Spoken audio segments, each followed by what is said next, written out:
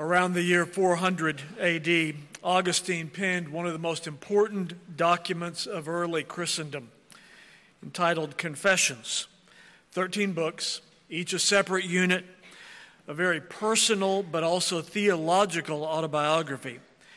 And Augustine walks through his repentance during this section in the 9th book, from his repentance from thievery, habitual lying, graphic sexual sins, and heresies.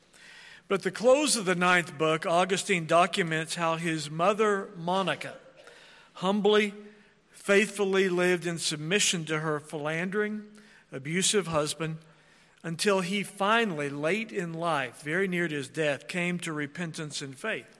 And Augustine mentions almost offhandedly that his mother had prepared to be such a wife by learning submission to her parents as a young girl. This morning in the exposition of Scripture, by the way, if you've never been with us before and wonder what is they're doing here, our habit is to preach the whole counsel of God. And the only way we know how to do that is to take New Testament books and preach through them in our morning service, and Old Testament books and preach through them in our evening service. So this morning we're continuing our exposition of 1 Peter in the New Testament in 1 Peter 3. Tonight we'll be continuing our exposition of the book of Joshua in Joshua 6, and we hope you'll join us this evening. But the exposition of Scripture you'll hear this morning is just the next text in our exposition of Peter. It is our 22nd sermon in 1 Peter. And it will go counter to what you hear 6 days a week in the world. That's why that's called worldly wisdom, by the way. And you are commanded as a believer to not be conformed to this world, but to be transformed by the renewing of your mind. Much of that mind renewal that God calls you to is to happen under the careful preaching of the Scripture. So in this hour, I hope that you will give yourself over to exalting the triune God and His wisdom and mortifying the values of the world. Now, just so you'll know what Peter is doing, when we open 1 Peter 3, I hope you'll be looking at it, because if you don't have the text in front of you, you're going to be saying, this is a crazy man up here. The things he's talking about in these first 6 verses, unless you look and see, oh, Carl is doing nothing but trying to explain and then apply the very Word of God. And so you'll need to have 1 Peter 3 before your eyes. And Peter is engaged in what musicians would call variations on a theme. He began this theme in 1 Peter 2 by telling believers to submit to the civil magistrate that God has placed over them. And then he continued in 1 Peter 2 by telling slaves to submit to masters. Now, in our text, in 1 Peter 3, Peter will give an apostolic mandate to married women to submit to their husbands. And what Peter is teaching, I hope you recognize as this theme expands, what Peter is teaching is the concept of an ordered society. That the same God who brought order out of chaos in creation desires order in all relationships, unlike the cultural situation that existed in the time of the judges, where everyone did what was right in their own eyes. And so we're going to need the help of the Holy Spirit to instruct us to stand against the world's teaching. Let's ask for that now. O sovereign Lord, your word is perfect, restoring the soul, making wise the simple, enlightening the eyes of the blind. Your word is the power of God unto salvation for everyone who humbly believes. But we by nature are blind. We desperately need the illuminating work of your Holy Spirit. So we ask that you would send him in power to us now, to enlighten us, to give us a teachable and humble heart, free from pride and worldly wisdom. Sanctify us in this hour through this word. We pray in the name of Jesus our Lord. Amen. Ladies, I will be speaking to you today, and I would almost, the men not be here in this hour. I would almost rather have just ladies allowed here. But I'll be speaking to you this morning. You'll notice the text in verses 1 through 6 is directly focused to you. Men, I'll be talking to you next week. Now, what you'll notice is, for somebody who's keeping score and count on verse number, You're saying, I don't like this already. Because what I'm seeing is there are 6 verses that speak to women's role, and there's only 1 that speaks to men's role. I don't like it. I don't like the weightiness of this. Well, if you will remember years ago, and it has been years ago when we looked at Ephesians 5, the admonition to men took up about 6 verses, and the admonition to women took up 1. And so what you see is the balance of Holy Scripture. But who I will be talking to this morning, and I want to be very super laser focused, precise. I'll be speaking to converted women, regenerate married women. Peter's instructions about marriage will not benefit you if you're not a believer, not in the least. In fact, they'll not even make sense to you. Paul says elsewhere in 1 Corinthians 2, the natural man does not accept the things of the Spirit of God. They're foolishness to him. He's not able to understand them because they're spiritually discerned. Now, the subject of submission in marriage is not an unusual subject in the New Testament. In fact, it is repeatedly raised in the New Testament. In Ephesians 5, Paul says, wives, submit to your own husbands as to the Lord. He does it again in Titus chapter 2, where he tells mature Christian women, and this should be happening organically in the life of Woodruff Road. There in Titus 2, Paul tells mature Christian women to regularly teach younger Christian women who are immature in the faith to be obedient and submit to their own husbands. And then again in Colossians 3, Paul commands, wives, submit to your own husbands as is fitting in the Lord. And now we have Peter adding his voice in 1 Peter 3, verse 1. The reason why this is stressed, I hinted at it a moment ago, is God has an order for his world. And a believer wants to see that order implemented, installed, and has no interest in establishing his own order. You know that this is the mandate for wisdom, to trust in the Lord with all your heart and lean not on your own understanding. In all your ways acknowledge him, and he shall direct your paths. Don't be wise in your own eyes. Fear the Lord, depart from evil. It'll be health to your flesh and strength to your bones. In other words, God says his wise way is good for us and good for society. The believer understands that all things are to be done decently and in order, since God is the God of peace and not of confusion. Now let me give this text its proper weight. This context is meant to be one of the pivotal texts in all of the Bible for establishing gender roles inside the family. Did you hear that?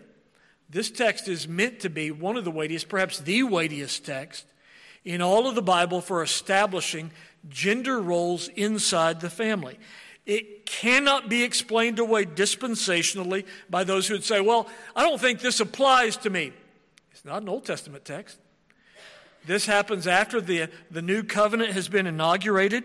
It's written to Gentile believers. It's written to people who are in the exact same phase of redemptive history that you and I live in right now. It can't be explained away on shaky interpretive grounds. Clarity of intent is beyond question. But there's a reason why many pastors are wary, if not just downright fearful, of expounding this text. It's because of the tidal wave of feminism that has swept over the church over the last 175 years. In fact, it's exactly 175 years that swept over the church and the culture. Feminism came into the public eye in our nation 175 years ago, 1848, when Elizabeth Stanton penned a manifesto called A Declaration of Sentiments, which presented a list of grievances against men in a male-led society. One of the primary targets of this manifesto was the biblical teaching of a wife's submission in marriage. That first movement was known as first wave feminism. In the last 60 years, we have lived through second and third and now fourth wave feminism, and each time it's become more extreme and more unbiblical. Now, the working premise, in case you've lived somewhere like under a rock, the working premise of contemporary feminism has been there should be no distinctions made between men and women in their roles. and has scathingly denounced any definition of gender roles, any hierarchy, unless it is simply to have women ruling in the church, home, and state. I'd love this morning to engage in a full-blown critique of feminism and show how incredibly unbiblical it is, but I'm going to stay focused. That's not my task this morning. Feminism, though, as a formal movement, has only formally codified what has been the state of things since the fall. This has been, women striving against God's order has been the case since Adam and Eve ate the forbidden fruit in the garden. In Genesis 3:16, the Lord, while naming the fallout from the fall for men, women, and the serpent, the Lord turns to Eve and says to her, I will greatly multiply your sorrow and your conception and pain. You shall bring forth children. Your desire shall be for your husband, and he shall rule over you. What is the woman's desire in Genesis 3? My old professor, O. Palmer Robertson, rightly said, the woman's desire is to have a desire to dominate. Her longtime will be to control her man. God pronounces a curse, still Robertson, over the woman because of a situation that arose originally because she usurped her husband's prerogative. Now her curse will be that she'll habitually display this tendency towards her husband. The curse of marital imbalance settles into the woman's lifestyle. She'll attempt to dominate her husband, and he'll respond by dominating her excessively. Instead of seeking right relationships, feminism has glorified what God has cursed. Feminism, by the way, contemporary American feminism, is not the first social movement that sought to undermine gender roles. Plato, in his Republic, 450 years before Peter wrote, and Karl Marx, 175 years ago in the Communist Manifesto, proposed the abolition of family and especially gender roles between men and women. The problem for the Christian is this. Submission is a thread that runs throughout the Bible, just the principle of submission itself. In the civil sphere, submission is commanded to the magistrate. We saw it several weeks ago when we looked at 1 Peter 2. In the church, submission is commanded to elders in Hebrews 13. In the home, children are commanded to submit to parents. There are organizations that can only function if submission is in place. The military comes to mind, and I'm going to be fascinated to see how much longer can the military hang on. In the military, you have the Uniform Code of Military Justice, which lays out hard lines of submission. In subordination, the sub there is the same sub in submission. Insubordination is an offense. When a lower officer willingly disobeys the lawful order of a superior officer, or treats with contempt or is disrespectful in deportment or language towards a superior officer, and is punishable by court-martial. So let's ask the question, since this text is all about submission. Is submission important? Ladies, will it matter at all if you don't submit to your husband? Well, the essence of Adam's sin was non-submission. And that sin of non-submission to God plunged the whole human race into sin, misery, and death. The essence of Satan's fall, according to Isaiah 14, was non-submission. And Jesus commands all believers to submit to him and take his yoke. Now, roll up your sleeves with me and let's look at the text together. All of that is just background.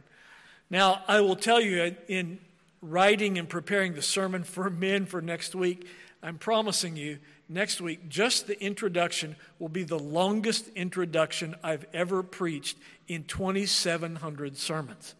So men, get prepared for a lengthy introduction next week. That was a short one this morning. So let me tell you, as you stare at the text, what the text is not saying. When you read these words in verse 1, wives likewise be submissive to your own husband. Let me tell you a few things the text is not saying. The text is not saying that women are somehow constitutionally inferior to men.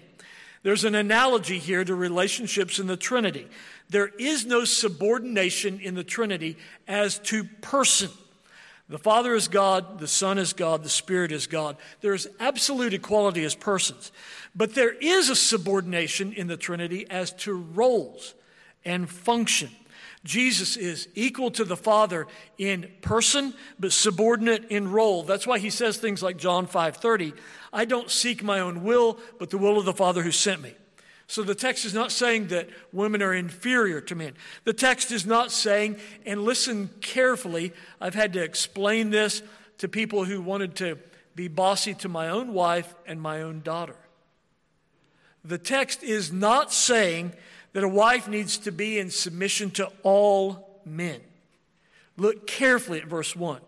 Let's be straight on this forever, now and forevermore. Peter clearly asserts that wives are to be subject to their own husbands. According to the Uniform Code of Military Justice, a subordinate in the military has to be subordinate to and obey the orders of all superior officers from any branch of service. That's not what our text is saying here. A wife only must submit to their own husband.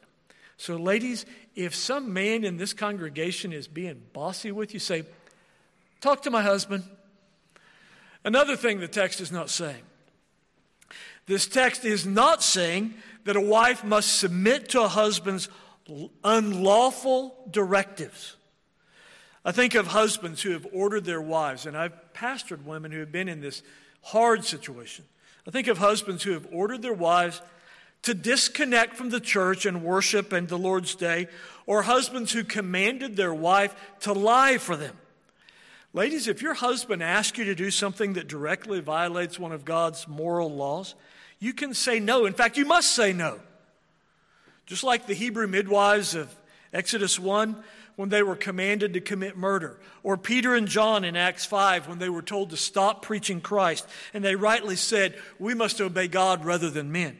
Or when Sarah was asked by Abraham to lie in Genesis 12, she should have said no. One more thing the text is not saying. The text is not saying that a wife must think her husband is infallible. I submit in the civil realm to my civil magistrates, and I certainly know that the governor and the president and judges are fallen men and they're not infallible. Just the same, a wife knows that her husband is not yet glorified and therefore perfect, but she submits to him because this is God's design and order. So what is the text saying? Let me tell you 6 things that the text is saying about submission. By the way, submission is the Greek word hupotasso.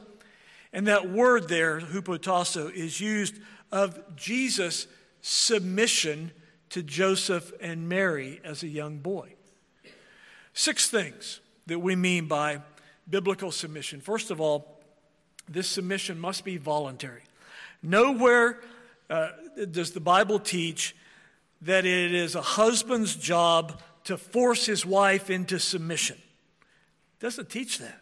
The Bible clearly teaches that it is the wife's voluntary responsibility to make herself submissive.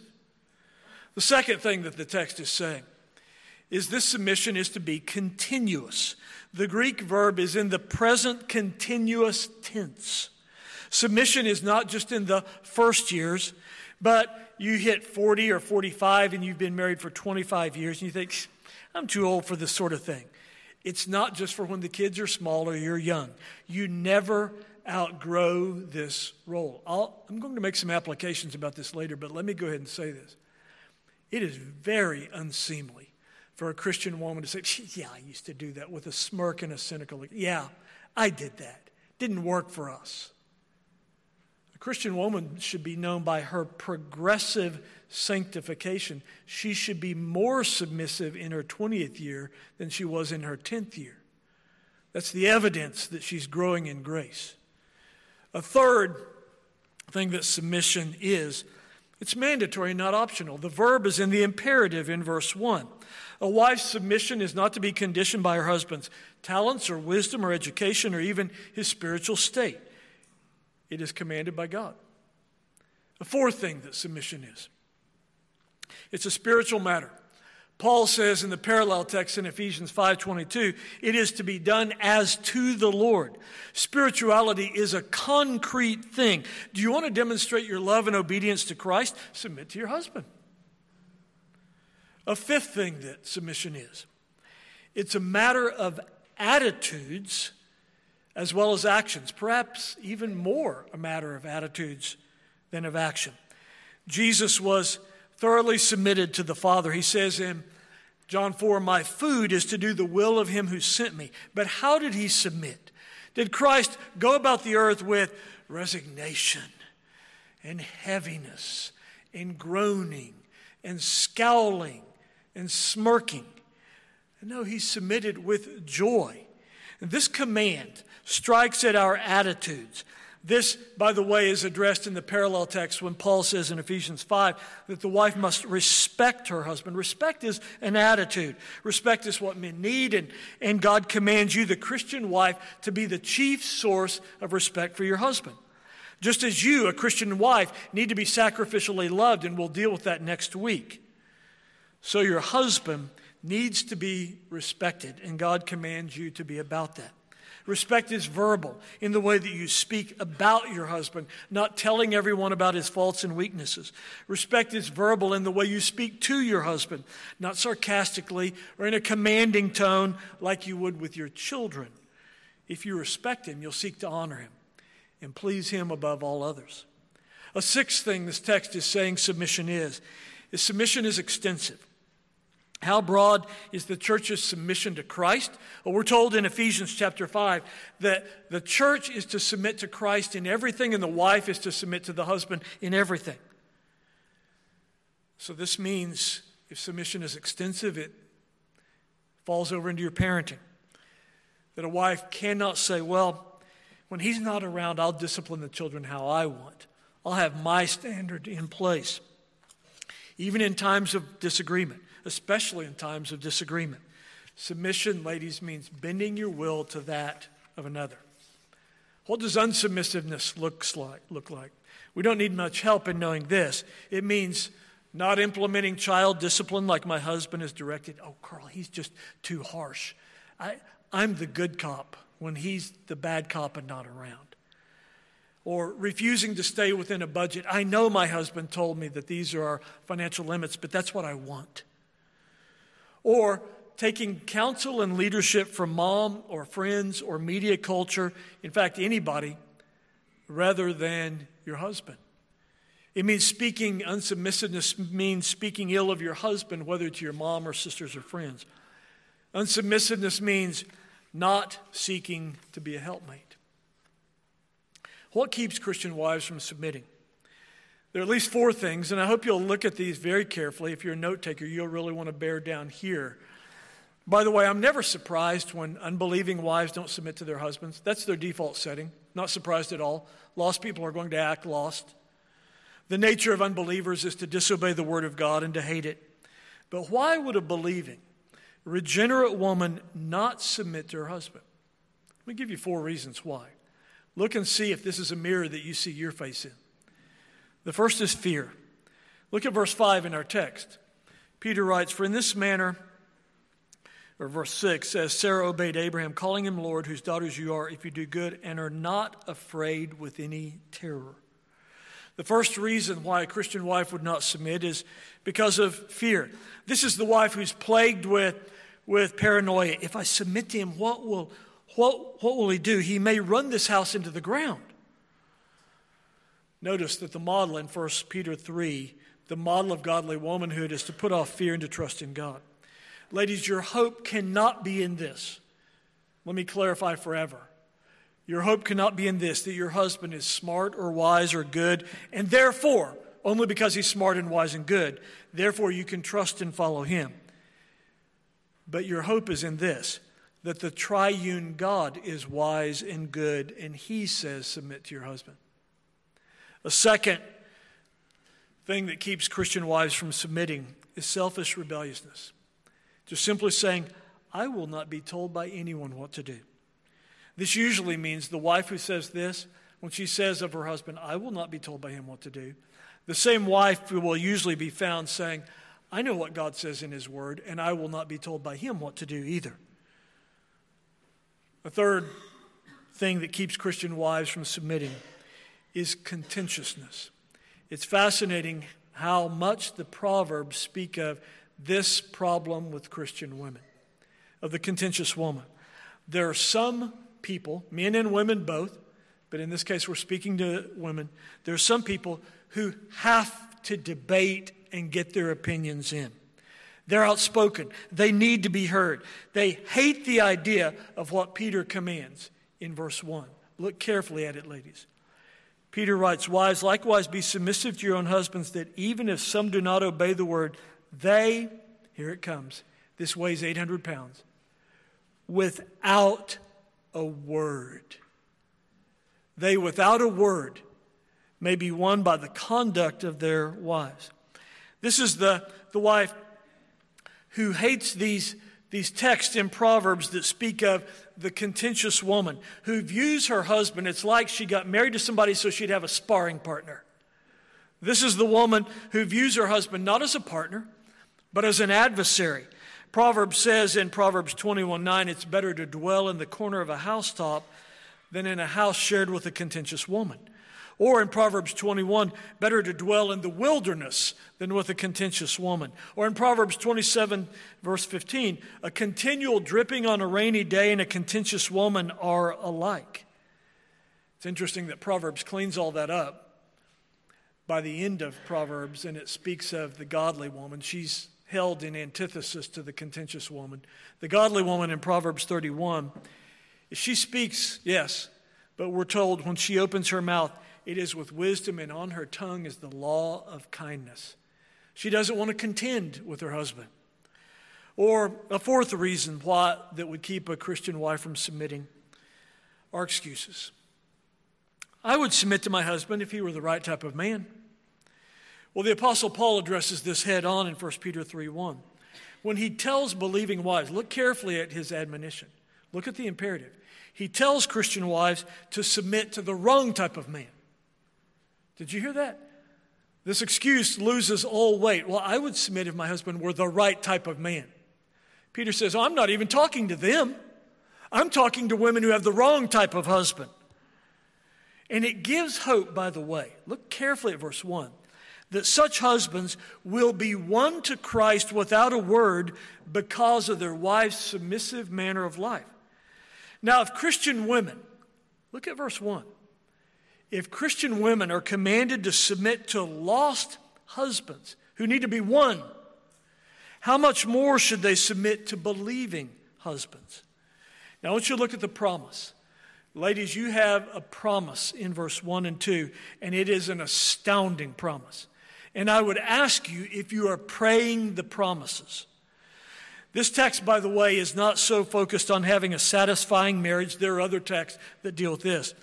It is teaching specifically believing Christian women how to reach an unbelieving mate for Christ. Do you see this? Peter says you can win your husband to Christ without a word. You don't do it by dragging him to church against his will or forcing sermons down his throat. Don't nag or lecture or scold or criticize. Peter's not saying that conversion can occur without the preaching of the gospel, but the unbelieving husband in our text has already heard the word. Look at verse 1. He's been disobedient to that word, and so now the method that the Lord will use is a consistent life of quiet, godly, submissive conduct from his wife.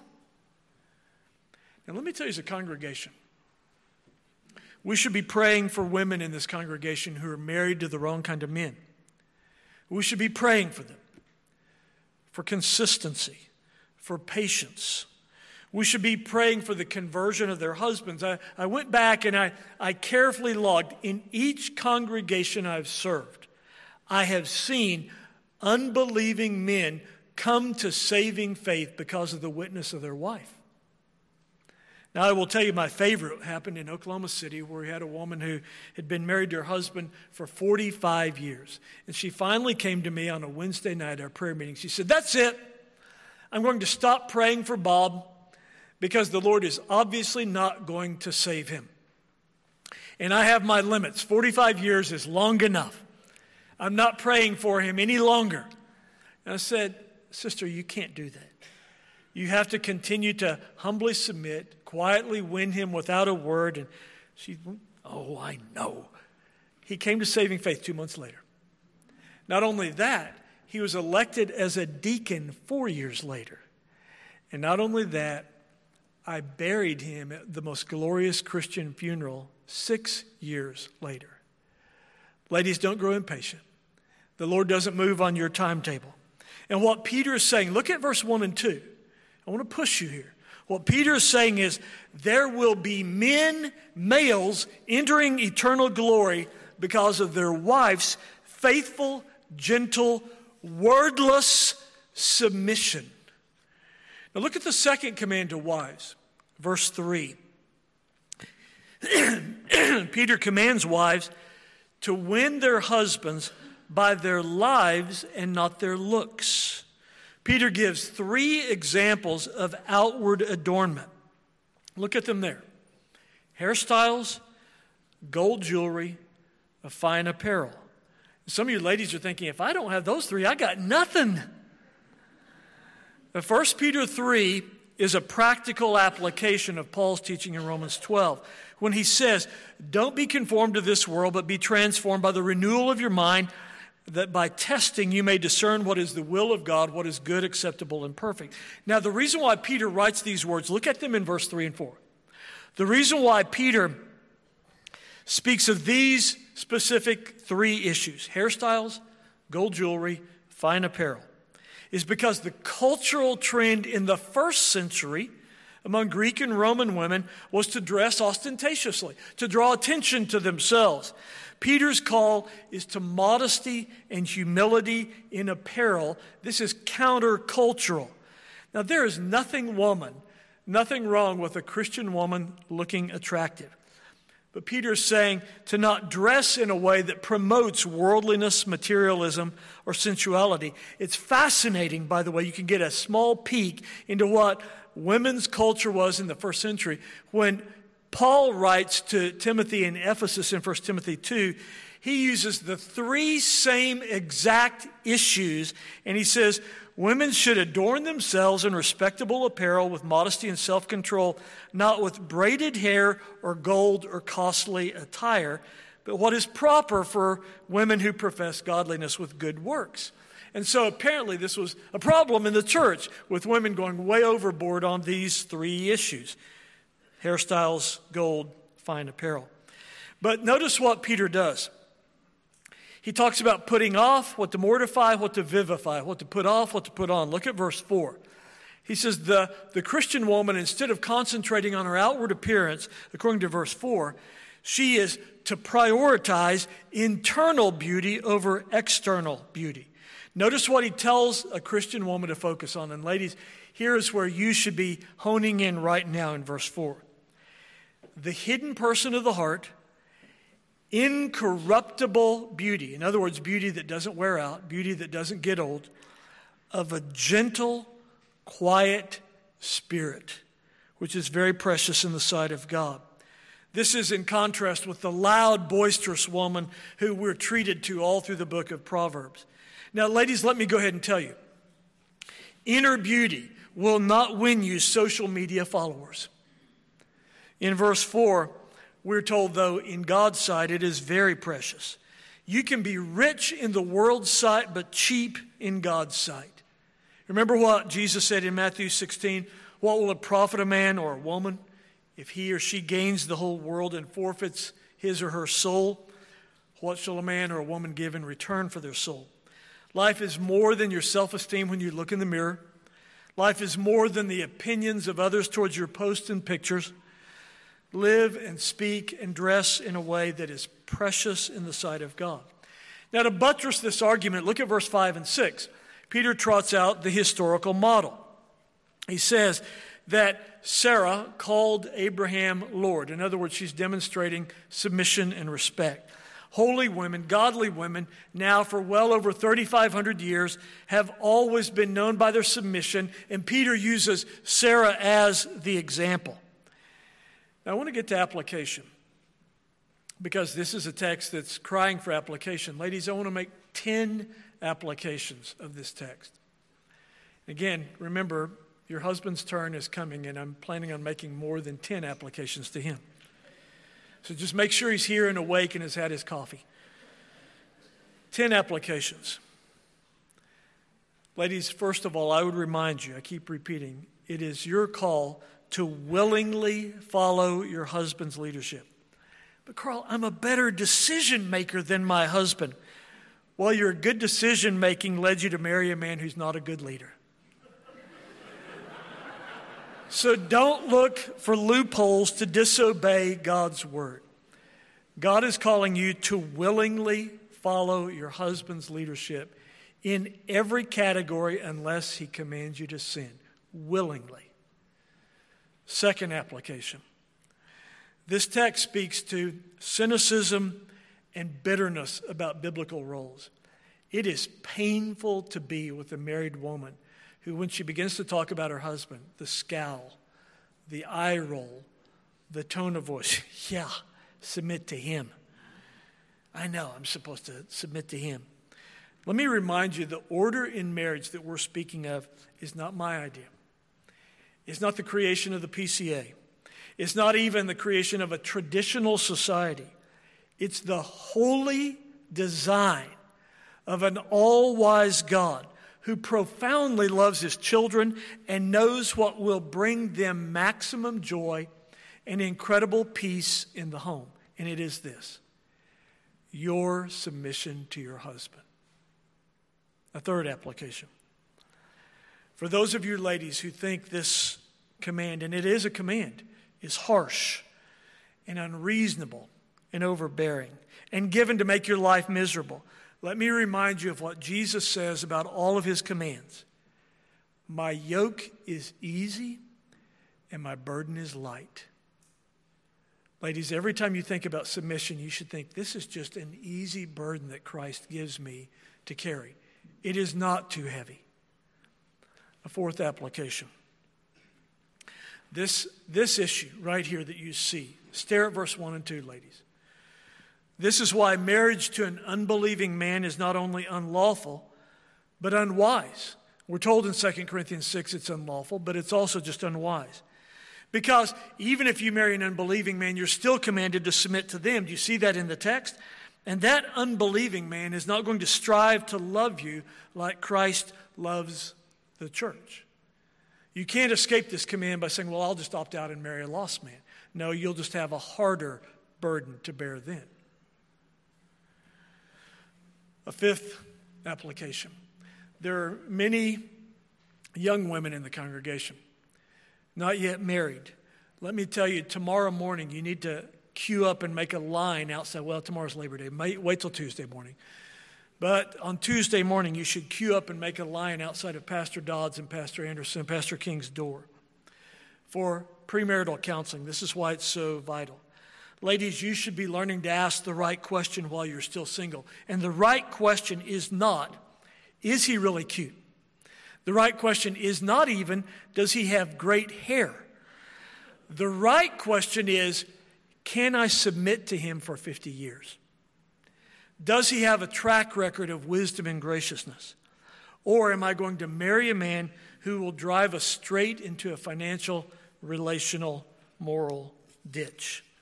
And so one of the things I cannot plead with you enough about is I know so many ladies who have a lot of regret because they got no good counsel. Ladies, we have incredible pastors, deeply trained in biblical counseling. Make use of them. A sixth application. I said it earlier. Submission is not just something for young wives and new wives. It's for women who've been married for 45 years.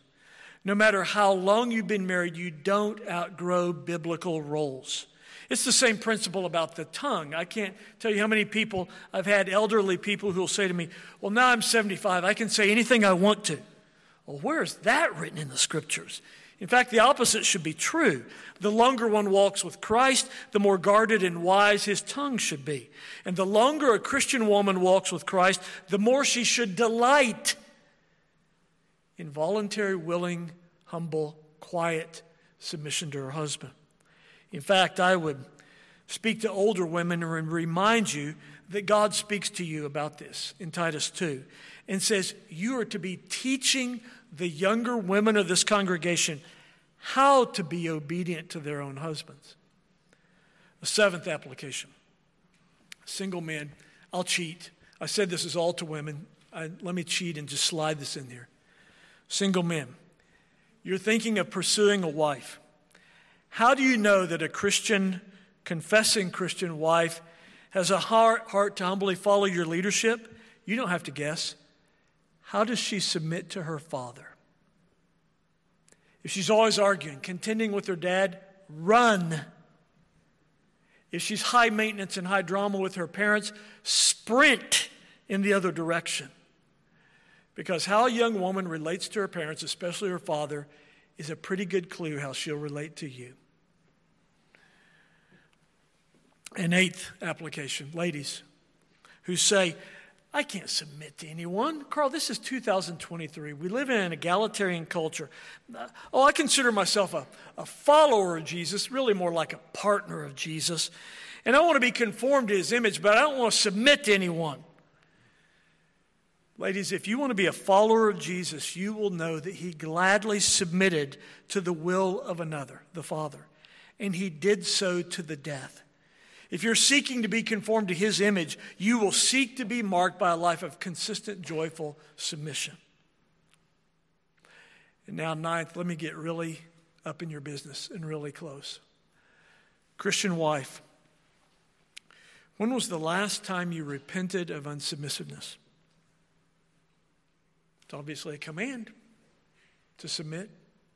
To disobey this command calls for nothing less than repentance. When was the last time you went to your husband asking his forgiveness? Went to God pleading for cleansing from him for ignoring his word? When was the last time you repented of cynicism and contentiousness? A 10th application. You're right now looking at this saying, Carl, you don't understand. I just can't. I'm just not wired this way. I'm not able to submit to him. He's too hard-hearted, and I'm too weak at this. I want to give you hope. The enablement for your submission. When Paul gives the exact same commandment, he does so in Ephesians 5, right after telling believers to be filled with the Holy Spirit. Wives, take hope from this. It is only the person of the indwelling Holy Spirit who can empower you to daily, joyfully submit to your husband. But here's the good news. Every person who Christ saves, he sends his Holy Spirit into that person to live a holy life. You've been sold a bill of goods by the charismatic and Pentecostal movement who says the evidence that the Holy Spirit is indwelling somebody is they jump a pew and they roll down the aisle. That's not the evidence at all. The evidence of the Holy Spirit is the Holy Spirit enables you to obey the Word. And so, ladies, you have all the power you've ever needed to obey this command. The same power that brought our Lord Jesus up from the grave is indwelling you, the person of the Holy Spirit. Your submission will not be due to your personality. I've had people say to me, well, Carl, of course she's submissive. She's the submissive type. I'm just not that type. The Holy Spirit works in every kind of type of woman to produce submission. The Lord is calling you to bring order and peace into your home by one simple act, the act of Holy Spirit empowered submission, wordless submission to your own husband. Let's pray together. Our Father, we thank you for your word that speaks to every aspect of our lives. We pray right now in this moment for believing wives with unconverted husbands, hard-hearted husbands, difficult, tyrannical husbands. We pray that you would give them grace as they lay hold of this word, enable them to silently submit. We pray, though, Lord, that you would, through their witness, do just what you say in this word, that you would save their husbands. We lay hold of your promise that their husbands would be one without a word. And so, Lord, we ask that you'd bring peace and order in our homes where there is now disorder, that it might